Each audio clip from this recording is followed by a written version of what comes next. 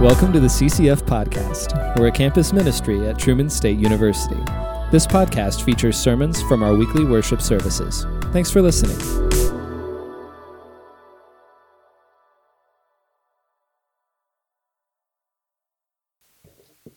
Hi, everyone. My name is Joelle. Today, I have the opportunity to share snippets of my story with you all. My prayer is that through this retelling of the past, God reveals something to you, or that you see some of yourself in me. It's a wonderful occasion for us to get to know one another through the spilling of my guts. Before we get into all of that, here is a picture of my family. You can really see where I get my height from. That's right, I'm an anomaly. We have Theo, Pam, and my very small, short little brother, Jacob. Next, we got the IFG fam from last semester, minus Kevin and Stephanie. Kind of an iconic crew. The last item on our housekeeping list are the titles. I only have one, because I think it's insightful enough to not only stand alone, but also live on in infamy. I've entitled this story eloquently and thoughtfully, "It's About to Get Lit." Yes. I'm just setting the bar low, so it can only go up from here, right? Testimonies are all about being honest and real, so let's start off with some transparency. I've been asked to share here at CCF a couple of times, and my excuse is that I felt self-conscious about having only one title. And having only one title is stupid, right, Reed? That was a direct quote. To be real with you all, I have many inhibitions when it comes to speaking in general. I would describe myself as a fearful and anxious person, so you can see why this experience would cause maximum discomfort for a person like myself, and I'm sure I'm not unique in feeling this way. Many of you can relate to this sensation, but this has been a central theme in my life experience. I recognize how many of the decisions I have made have been motivated by fear of people, fear of failure, and fear of not being enough. I decided to follow God at the ripe age of 4 years old, but my decision was out of a longing to feel safe. I didn't truly understand what it meant to know Jesus personally. I was more concerned with what he could give me or protect me from.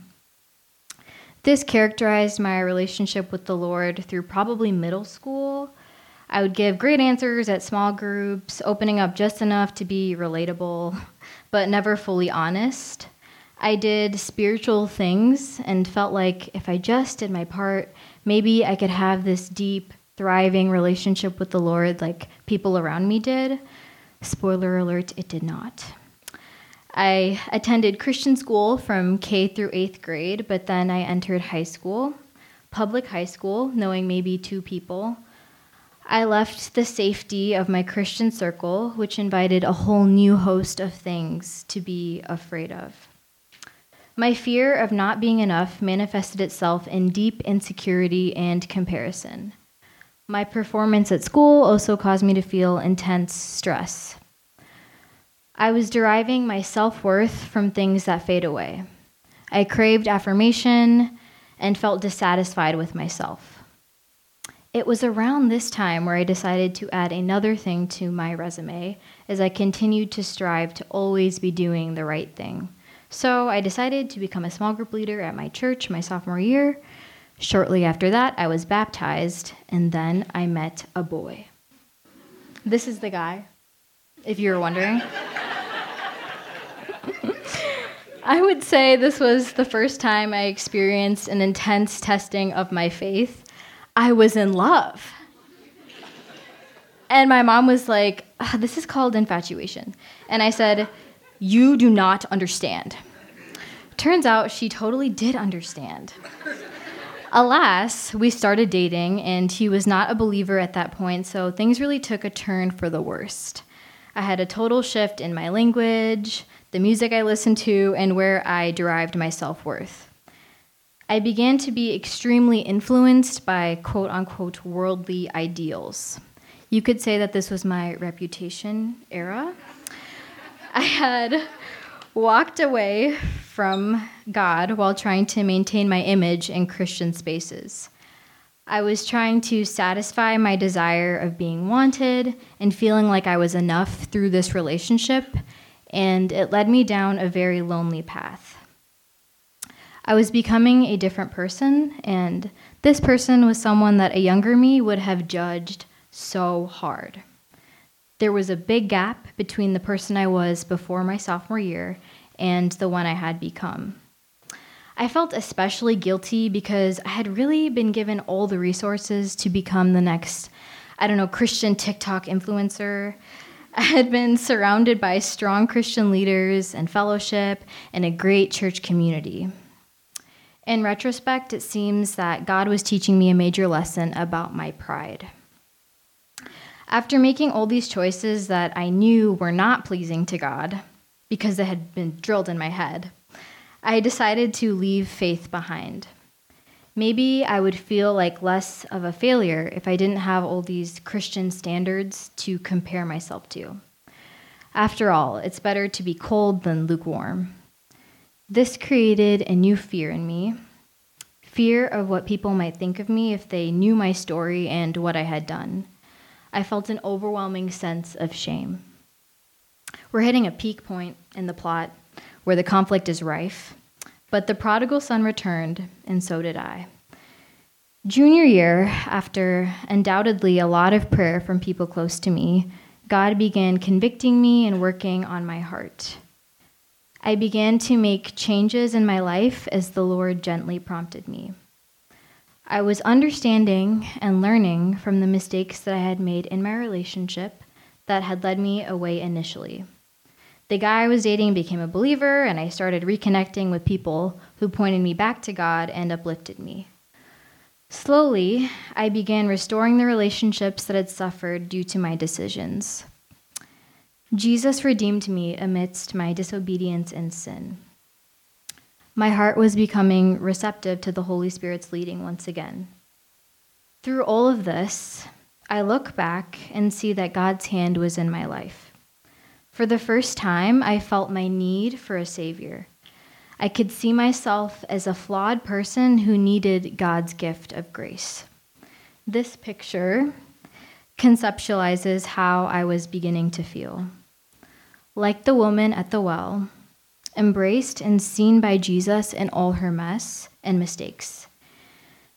Jesus saw her, and knowing all she had done, offered her living water, the only thing that could satisfy. He loved her as she was in that moment amidst her shame. I understood that Jesus wants to hold me in his arms. His perfect love casts out fear. I hope you find encouragement in this. There is no mistake we can make or guilt and shame we experience that can separate us from Christ's redeeming love. I'll say that one more time for the people in the back. There is no mistake we can make or guilt and shame we experience that can separate us from Christ's redeeming love. As I'm retelling this story, I know it may seem like everything wrapped up so nicely, but our journey with the Lord is not always linear with an upwards trend. There was a lot of restoration that happened during my junior and senior year of high school. It was sometimes painful. But through this, I recognized that posturing myself in humility allowed me to see that Jesus had been pursuing me this whole time, trying to give me a hug. At the end of my senior year, the relationship ended. A plot twist, I know. But I felt peace and acceptance. He was no longer an idol in my life, and I was ready to move on. School was closed due to the pandemic, and I had a lot of time to process my tumultuous high school years. I got to college feeling very alone, but my freshman year was actually a great time for me to find who I was in singleness. I was discovering my new and transformed self. I lived alone in my dorm room, and since I didn't have many places to go or people to be meeting, I talked to God. The Lord met me at B&B Hall. I was spiritually filled, and get this, I wasn't doing anything. I wasn't leading a small group. I was attending one. I wasn't busy with activities. I was experiencing rest. I didn't have many in-person classes, so I went to morning prayer. Much needed time for healing and growth. I felt like I could finally take a breath. It was at the end of this year that Stephanie asked me to be a part of IFG. This to me was scary, but I stepped out in faith and said no to those anxious voices. And there is so much that God has done in my life through this ministry that I would love to share with you, but I won't talk about it all because maybe you'll join IFG and find out what's brewing. But in His timing, I was now ready to serve. God had embraced me and carried me so that I could be ready for this new chapter. Last summer, I had been experiencing a time of doubt where I felt unable to connect with God and questioned whether He was there. Going into my fall semester, I was wrestling with the decision where I needed to trust God, and in prayer, I kept surrendering that situation. And incidentally, things really began to flourish in other areas of my life that I wasn't even praying for. At our IFG retreat in October, God brought my sweet friend Uimi into my life, and through that relationship, I experienced the Lord in new ways. I was leaning into the work that He could do when I gave up the fickle control I tried to have over my life. That semester of IFG was so rich, and the Lord was once again showing me this truth. The only thing we have to do is listen to the Holy Spirit's prompting in us. It's not about us doing all the right things. It's about us being available. Now we rewind to 21 years ago when my parents were praying over me before I was born. They were given a song that they felt God placed on their hearts for me. It's an old 80s song that I'll spare you from. I'm sparing you from it. But the words are meaningful, so I'll read them to you. This is the chorus. Carry your candle, run to the darkness, seek out the hopeless, confused and torn. Hold out your candle for all to see it. Take your candle and go light your world. With this, they gave me the middle name of Deepika, which means little light in Hindi. This is a type of Deepika, commonly used during Diwali, which is a festival of light celebrated in India. And for this vessel to be used, it must first be opened. And this is the scary part. Fear often takes a hold of us here. It's the voice that says, "You're not enough.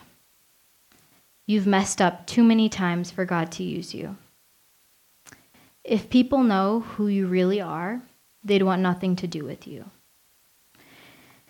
It's being vulnerable through confession and even through being honest with God in prayer that we are able to be met by the Lord in our mess.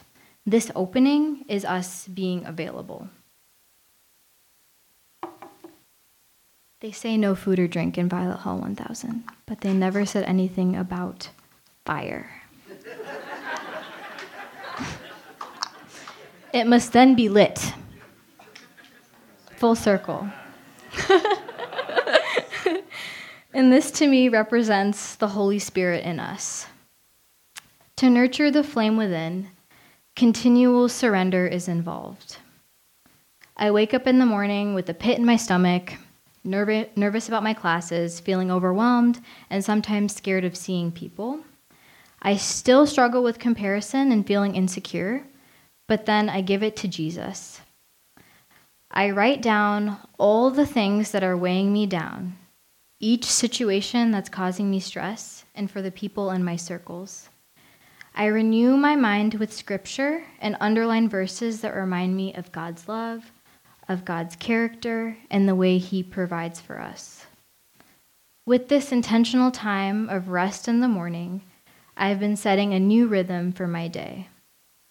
I don't feel perfectly at ease in most situations, but I can compare to the way I felt when I've trusted in my own strength to get me through things, whether it's a daily struggle to perform or painful life circumstances.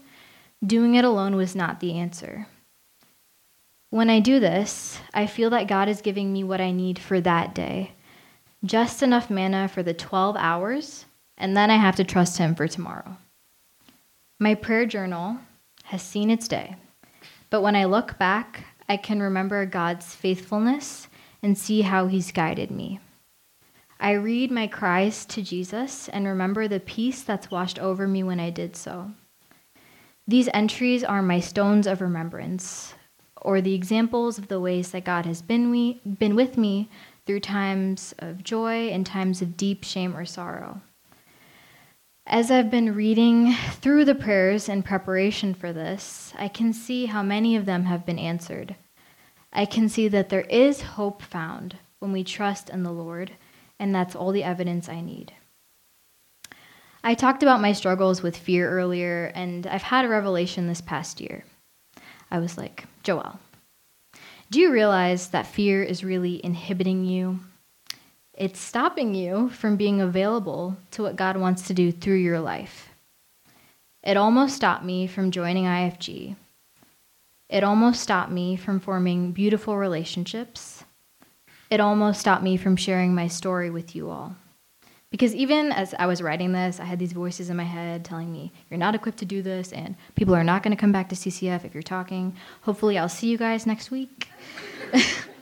So I would like to rephrase my earlier statements.